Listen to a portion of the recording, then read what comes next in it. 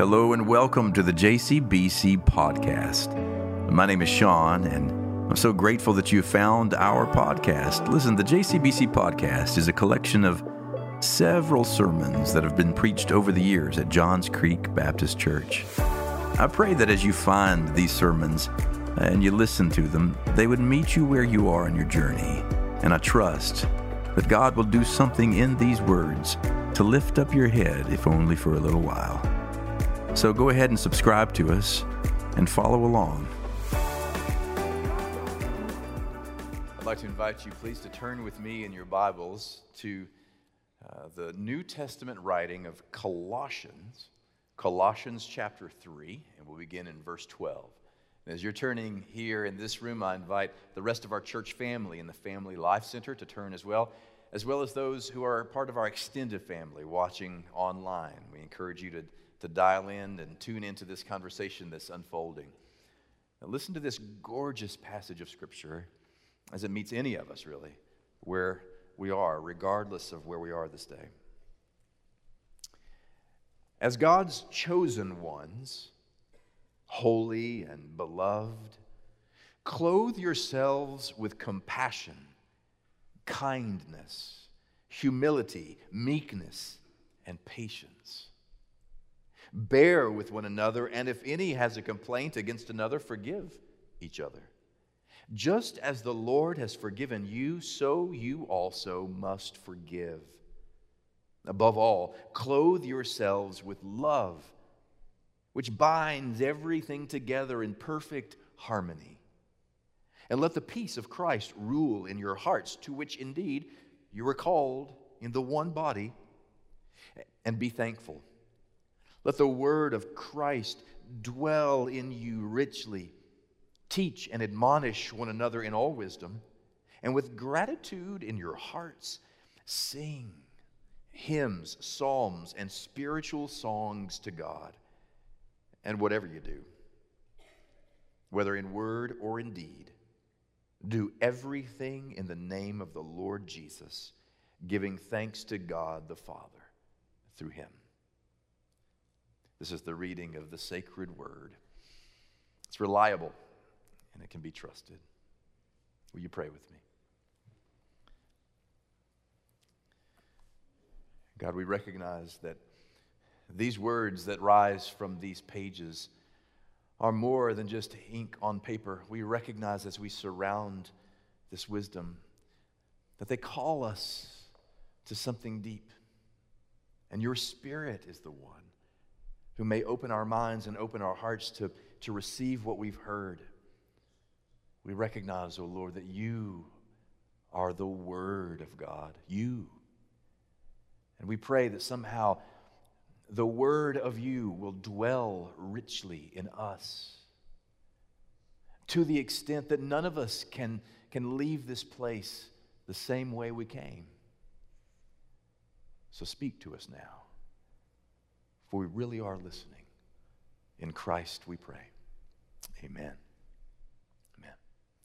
So today I am excited to begin part 3 of our ongoing series now called The Fam. We've been trying to spend some time talking about some very real issues that real families face, really. And over the course of these 3 weeks, the first week, 2 weeks ago, we talked about dysfunctional families, and I made the argument that, listen, it's in the very heart of the dysfunction in our families where God can be glorified the most. In those places where we are weak or embarrassed or perhaps even a little ashamed, in those places God can do what only God can do and can bring glory to himself through you. Last week on Mother's Day, we talked about helping mom by keeping mom from losing her marbles. And last week we talked about a shift from scarcity-minded relationships where we assume, I'm running out of time, I'm running out of ideas, I'm running out of patience, to an abundance-minded relationship where we recognize that from places hidden in the depths of who we are, there's an eternal resource of patience, grace, love, strength, beauty, capacity. And if we can tap into that, then we will remain steady and confident in all of our relationships with children or otherwise. But today I want to talk very specifically about dealing with difficult relationships in the family. Now, the reason I want to talk about difficult relationships in the family is because we've all got them. We all know somebody with whom doing life is a little more challenging than it is with others. I mean, you know what the real miracle of the family is? It's not surprising that families fall apart. What's surprising is that any of us ever stay together.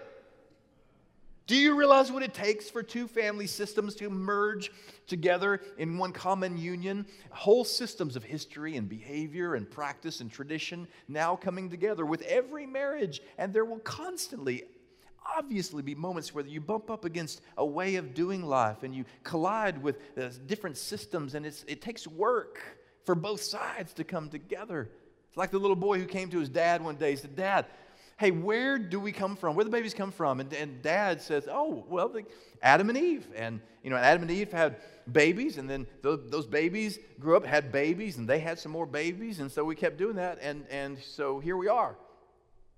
And the little boy went to his mother and said, Mom, where do we come from?" And the mom said, "Oh, that's easy. Well, we started out as monkeys, but then over millions of years of evolution and adapting and changing, here we are." So the little boy goes back to Dad and says, "Dad, why'd you lie to me?" And Dad said, "I didn't lie to you. Your mother was telling you about her side of the family." So, see, just to be, And because of that kind of thing, that we can run up into difficult relationships, and we love our families. That's not it. It's not the problem. We love our families, but sometimes, even in the best occasions, on holidays, on birthdays, on vacations, it can feel like family is a little bit more like a Winston Churchill speech. We shall fight on the beaches, we shall fight in the hills, we'll fight in the air, right? And that is because of this truth. Family is a little bit like fudge, mostly sweet, but with some nuts, okay? And the fact is, we all have some crazy makers in our family that we have to learn how to deal with. I just want to ask you, by show of hands, don't name anybody, but do you know somebody in your life, seriously, for whom doing life together is just difficult? Do anybody know any difficult people in your life? Great, raise your hand. Good. Now, by show of hands, are you sitting next to that person? No, don't, just kidding. Don't do that. Don't do it. Yeah. What's wrong with you? All right. The truth is, we have people in our lives who, and it may not be people. You know what it may be? Whole groups. It could be, for some of us, all kidding aside, truly. It could be that we struggle, and you may have struggled by bringing it in here, carrying it in your chest or on your shoulders, in your mind, your heart, because you know that there's some tension in your family. And maybe it's between groups of people, or maybe it's between individuals, but you know the frustration and the pain of having this wedge that you can't seem to remove, or this gap that you can't seem to close no matter what you've done or said or tried. With some people, it's just hard. Family is hard work. Family is hard work. And for some, it's like a group. So it's like, with some, it may be a whole side of the family, and it might be that you married into this family like a long time ago, but maybe that family never really uncircled their wagons and let you in. Or maybe like a family unit. Maybe you and some siblings grew up and you all got married, and yet one of your siblings married someone, and after they got married, they started preferring time with his spouse or her spouse's family and not yours, and it's created a thing, right? And now, is this our year to do vacation, or is it next year? Do we rotate? Who's doing Christmas? Because you did Thanksgiving, and now it's our turn, right? You're not spending enough time with us. Am I talking to anybody? See, sometimes it's whole sides of family. Sometimes it's like a family unit, and then there's some that we have a problem with just individuals. And you know who I'm talking about. People who, well, maybe you know someone who is either self-centered, complaining, manipulative. Maybe it's somebody who is passive-aggressive, all right? Well, you can eat that if you want to, but I made this other thing over here. Or maybe they're not passive aggressive, but they're aggressive aggressive, right? Just right up in your face. Or maybe it's somebody who triangulates and is always pitting one part of the family against another. Or maybe it's just somebody who can't seem to show up. They're emotionally vacant. Or maybe it's somebody else who's difficult, who they do show up, but they don't go away. And they're like parasites, and they just suck the life out of the room and out of you. They're what Max Lucado refers to as missionaries of misery. People who are sent into your world just to make you crazy. All right? Now, I want to talk about that a little bit for the next few minutes. But before I do, I have to give a disclaimer, a little bit of a proviso, a kind of a caveat. The crazy makers, it could be you. Come on. It could be me. It's a little bit like the man whose wife was losing his hearing, or her hearing, and he went to the doctor and said to the doctor, my wife can't hear me anymore. She's losing her hearing. The doctor said, here's what I want you to do. Go home, stand behind her, say something. And then if she doesn't respond, stand a little bit closer and then say it again. If she can't hear you, keep standing closer and closer. And then that way, when she finally hears you, we'll have some idea about how serious the problem is. So he goes home and he says, honey, stands behind her. What's for supper? Nothing. She didn't say anything. So he stands a little bit closer. Honey, what's for supper? No answer. Still a little bit closer until he's like 3 or 4 times closer and closer. He's like inches away from the back of her head. And he says, honey, what's for supper? And she turns around finally and says, for the 11th time, a meatloaf.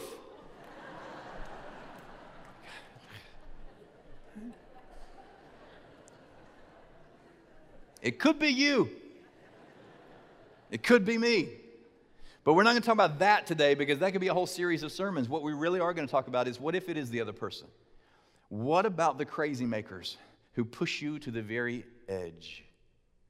Because I am absolutely convinced, my sisters and brothers, that there is a way for us to do family and engage in relationships in which you remain steady of heart, where you enter your family relationships with maturity and confidence and are not sucked into the crazy. There is a way. And you know what it begins with? It begins this way. It begins by remembering you are not alone.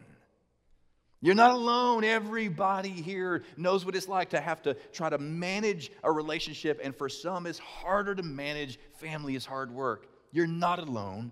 Everybody knows somebody like this, including Jesus. Do you know that in the Gospel of Mark, we're told that at one point in his life, Jesus' family, his mother, his brothers, his sisters, he did have siblings. She went on to have some other kids, His mother, brothers, and sisters actually at one point think that he has lost his mind. I mean, like really lost his mind. We read about it in chapter 3. Listen to these words. Then he went home. Well, that's the first mistake. Can you really ever go home? Not the same.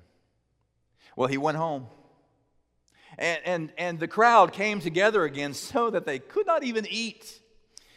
When his family heard it, they went out to restrain him, for people were saying, he has gone out of his mind. Literally, in that text, they literally believed that he had gone crazy.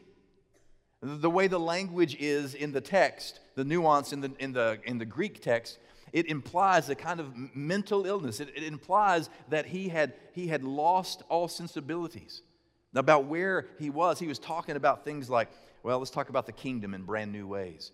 The way he talked about theology, the way he talked about politics, the way he addressed everything was so uncomfortable for people that they thought he was crazy. He was casting out demons and was being accused of working for the other side, another demon or Satan, Beelzebub. And so the family comes to rescue him because you're going to embarrass us. We got to live in this town. This is not how we roll as a family. See? Do you know, it's interesting that the text begins with, then he went home, because do you know that even at home, among the people who know you best and should understand you the best, it's possible for the ones who are closest to you to literally not even get you, to not get it, to not understand you. They think they do, but they can miss it by a mile, as they did with Jesus. Do you know, several years ago, I'm with my dad. Laura and I went with my dad and his wife on vacation. It was years ago. And we got in his car. We decided to take his van down to New Orleans. And listen, my dad and I have a lot in common. We love the same music. We have a love for this nation, for America. We love our family. We have the same kind of sense of humor. But we have nothing in common politically. Not one thing. I know some of you are like, well, I like him already. Just calm down. Several years ago, we go on this vacation. We get in his van. And on the back of his van, he has this big sticker, a bumper sticker for his person who's running that year. And it says, vote for fill in the blank. I knew that, so you know what I did? I got a sticker for the other person. And I scotch taped it on top of his when he wasn't looking. We went miles. We got gas at the gas station. He saw it and he lost his marbles. Can I just put it that way? But instead of giving up, you know what he does? He said, I can't believe you do. Well, how can you possibly think this way? Instead of giving up, when I wasn't looking, you know what he did? He took my sticker off. He put it on the other side of the window. So there's his sticker. Here's my sticker. And then he put one underneath it that he made himself. The candidate's name. And then he stinks. And we're going miles and miles down the road. And I'm driving this leg. And I'm looking. And people are at one point looking at us, you know. Another point, you know, kind of staying away from us. And it's interesting because people who you're closest to, you can actually say, I don't have any idea. How do you possibly think this way? We share DNA. I mean, we share DNA. How can you think this way? And they're saying to you, I know. How can you think this way? It's possible to be at home and be missed. So you know what Jesus does about this? And it's frustrating. It's difficult. It's difficult because you want to be known and you want to know. But you know what he does about this? The scripture continues. So then his mother and his brothers came, and standing outside, they sent to him and called him. A crowd was sitting around him, and they said to him, your mother and your brothers and sisters are outside asking for you. And he replied, who are my mother and my brothers? And looking at those who sat around him, he said, here are my mother and my brothers. Whoever does the will of God is my brother and sister and mother. Do you know what Jesus does right then? He doesn't shame his family for not understanding him. He doesn't ridicule them for not being ready to be where he is at that moment. He says, look, my family are those who see me and hear me and understand me. My family are those who perceive the will of God and do it. And he allowed there to be some space. I'm going to call it some space for grace. He gave them some space for grace because Christ understood that God is not finished with them yet. Is it possible that the one who is most difficult for you is still being transformed? I mean, is it possible that the one who gives you the biggest heartache, is it possible for you to find a way to leave some space for grace for them? As I think about the way Jesus handled his own family of origin when they weren't yet ready, I think about something I heard years ago that transformed how I think about relationships. You can't expect gallon-sized love from a pint-sized person. Now, that's not being cruel or mean or derogatory, but let's just analyze that for just a moment.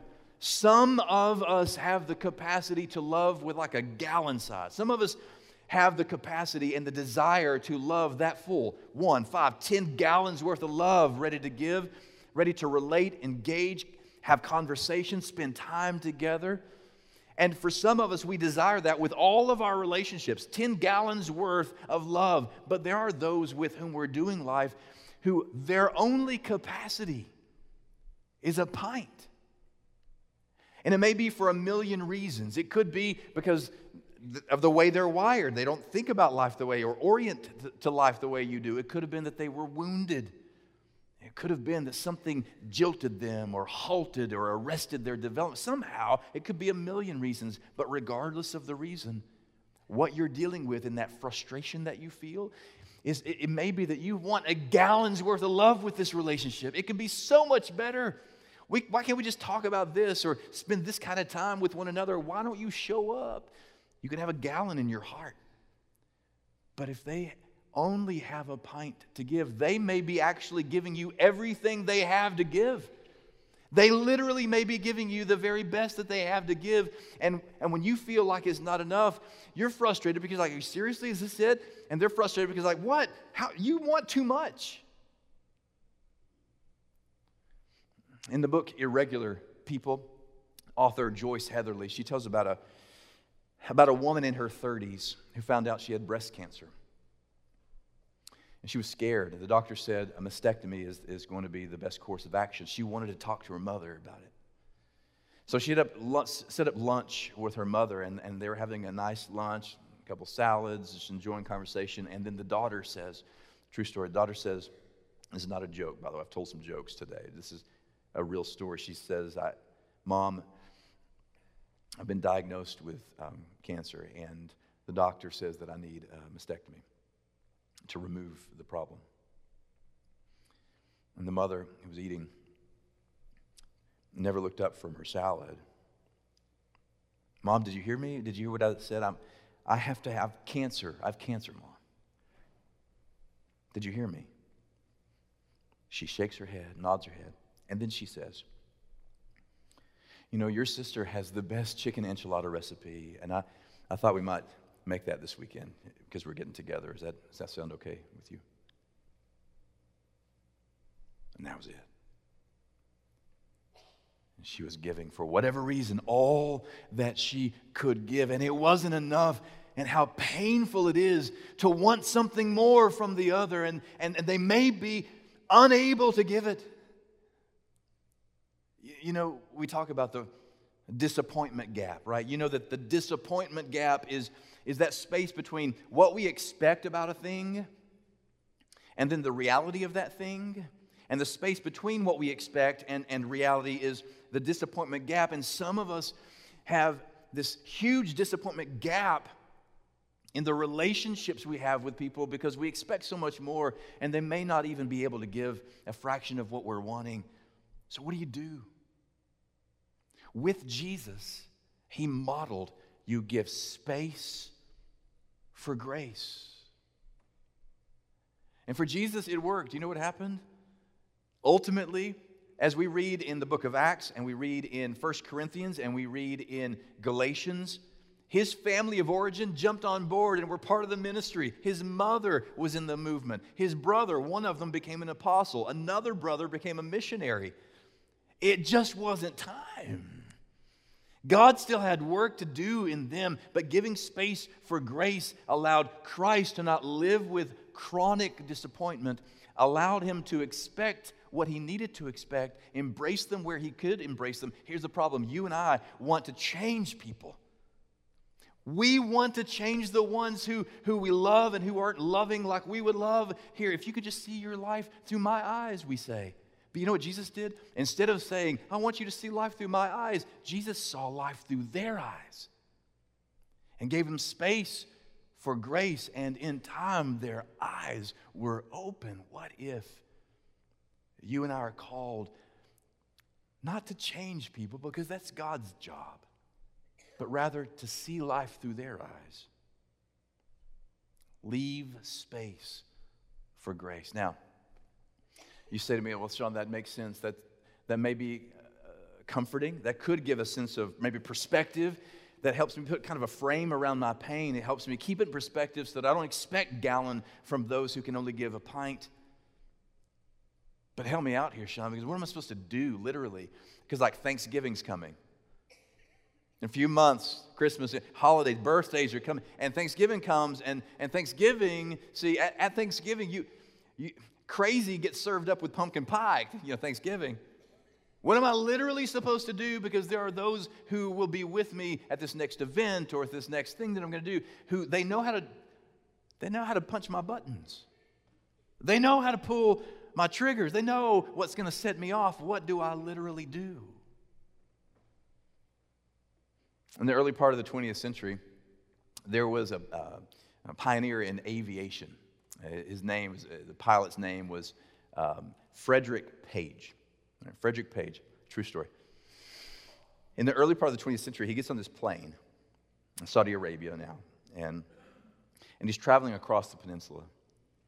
And he's by himself. It's an old, antique, plane, small, but he's by himself, and he's flying across this great distance. And he begins to hear on board the rustling and the gnawing sound of a large rat that had gotten on board. A large rat, he could tell by the sound of the gnawing that this is a rodent, and it was chewing through the materials. It was drawn on from some food that they had, cargo that they had brought on board, that he had brought on board. And so it obviously drew the rat on before takeoff, and now he's chewing his way through parts of the plane. And now he's getting close to some of the controls in the cockpit. And he begins to think, if this thing chews through the controls in the cockpit, I will lose control. There are some things he can chew through that will actually threaten my capacity to run and land this thing. And so what am I going to do? Then he remembered that rats can't breathe at a certain altitude. And he began to climb to an altitude so high that the gnawing began to stop. And when he finally landed at his destination, he found a big dead rat. Sometimes there are those who will gnaw at you, and they know what to do to set you off. They will gnaw, and you have to elevate. You have to climb to an altitude where that kind of gnawing can't get to you. I mean, you know what I'm talking about. You go home, you make a visit, you go on vacation, and if you are a CNN watcher, they'll keep Fox News on just to spite you. If you're a Fox News watcher, they're never going to turn it off of CNN. Oh, look at this, great reporting, non-biased, They know how to pull your strings and punch your buttons. And you know what it is? It's gnawing. Oh, I'm just going to climb. Sometimes with some, we have to climb to a certain altitude so that those who are gnawing can't survive at a certain high level. What's that look like? Well, I got a verse for you. It comes to us from 2 Timothy. Listen to these words. Again, I say, don't get involved in foolish, ignorant arguments that only start fights. A servant of the Lord must not quarrel, but must be kind to everyone, be able to teach, and be patient with difficult people. Isn't that beautiful? Must be patient with difficult people. Sometimes it means you give space for grace. Other times it means you climb to an altitude where you refuse to even engage in the trap of ridiculous, ignorant conversations, right? That's going to draw you into an argumentative spirit, right? So how do you do that? I have one suggestion. Remember who you are in Christ. In weddings and in premarital counseling, I will use a verse. I even used it last weekend with Pastor Annie's wedding. This weekend I used, just yesterday here in the sanctuary, it comes from 2 Corinthians chapter 4. Listen to these words. But we have this treasure in clay jars, so that it may be made clear that this extraordinary power belongs to God and does not come from us. You know why I share that with spouses to be, husbands and wives to be? Because I look them in the face on their wedding day, and here's what I tell them. The single greatest thing you can do to become the husband and wife you want to become is to chase after Christ. Because if every day you find some moment in that day to gaze upon Christ, to look into His loveliness, His beauty, His power, His sense of compassion and love, then here's what happens. If you spend time fixing your gaze upon Christ, something happens in you. You become aware of the absence of all those qualities that are so lovely in Him. You become aware of moments when you're selfish, moments when you have been mean-spirited, moments when you have spoken in hurtful ways, and you begin to transform because of it. And then I look them square in the face, and this is what I tell them. Because I promise you, there will be moments when you look at the other person you're married to, and all you will see is the clay, the brokenness, the problems, the mistakes, the shortcomings. But if you can practice every day looking at the treasure that is in you, the Christ in you, the hope of glory, then you'll be more readily able to recognize the Christ in you. And if you can recognize the Christ in you, in your clay jar, you can begin to recognize the Christ who is in their clay jar. And on the days when all you see is the cracked pot, the marred clay, the broken pieces of who they thought they were, then you can look past the clay and see the treasure. And I just want to suggest that if there is a difficult person in your life, no matter what you've tried to do before, you can't seem to get to a place where love seems natural, where it's amiable, where you're getting along, I want to suggest you do this. Chase Christ in you. Spend so much time gazing in Christ from day to day to day that you begin to recognize the Christ that sometimes is hiding in the clay jar of the one who is so difficult. And maybe it begins with prayer. Maybe you pray, Lord, I am praying today for this person. And I'm holding this person and all their clay jar up to your glorious light. And I pray that your light would shine through the cracks in them. Because I see the cracks, I see the problems, but I want you to shine through them so that I may see you. Because I recognize some days it may be me. But show me, Lord, that there is something redeemable in them and something that you're still working. Teach me to give space for grace in them so that you can do what only you can do. And as for me, I lay down my desire to change them. I relinquish my fixation with trying to make everyone see life through my eyes. Show me how to see life through theirs so that I might be found behaving like you. Let's pray. God, we do pray this prayer. We do pray that as we think about those close to us in our families and are mindful of those who are difficult, with whom we have a difficult relationship, we hold them up to your light and we pray that you would show us something not only about them that we have never seen, but show us something about ourselves so that we ourselves may posture in a way that allows your love to love them through us. Because there are days when we have nothing left in us to give. We are done. We are frustrated there. We've reached the end of our rope with them. On those days, we pray that the Christ who is in us might love the Christ who is in them through us. We pray all of these things in the name of Christ our Lord. Amen.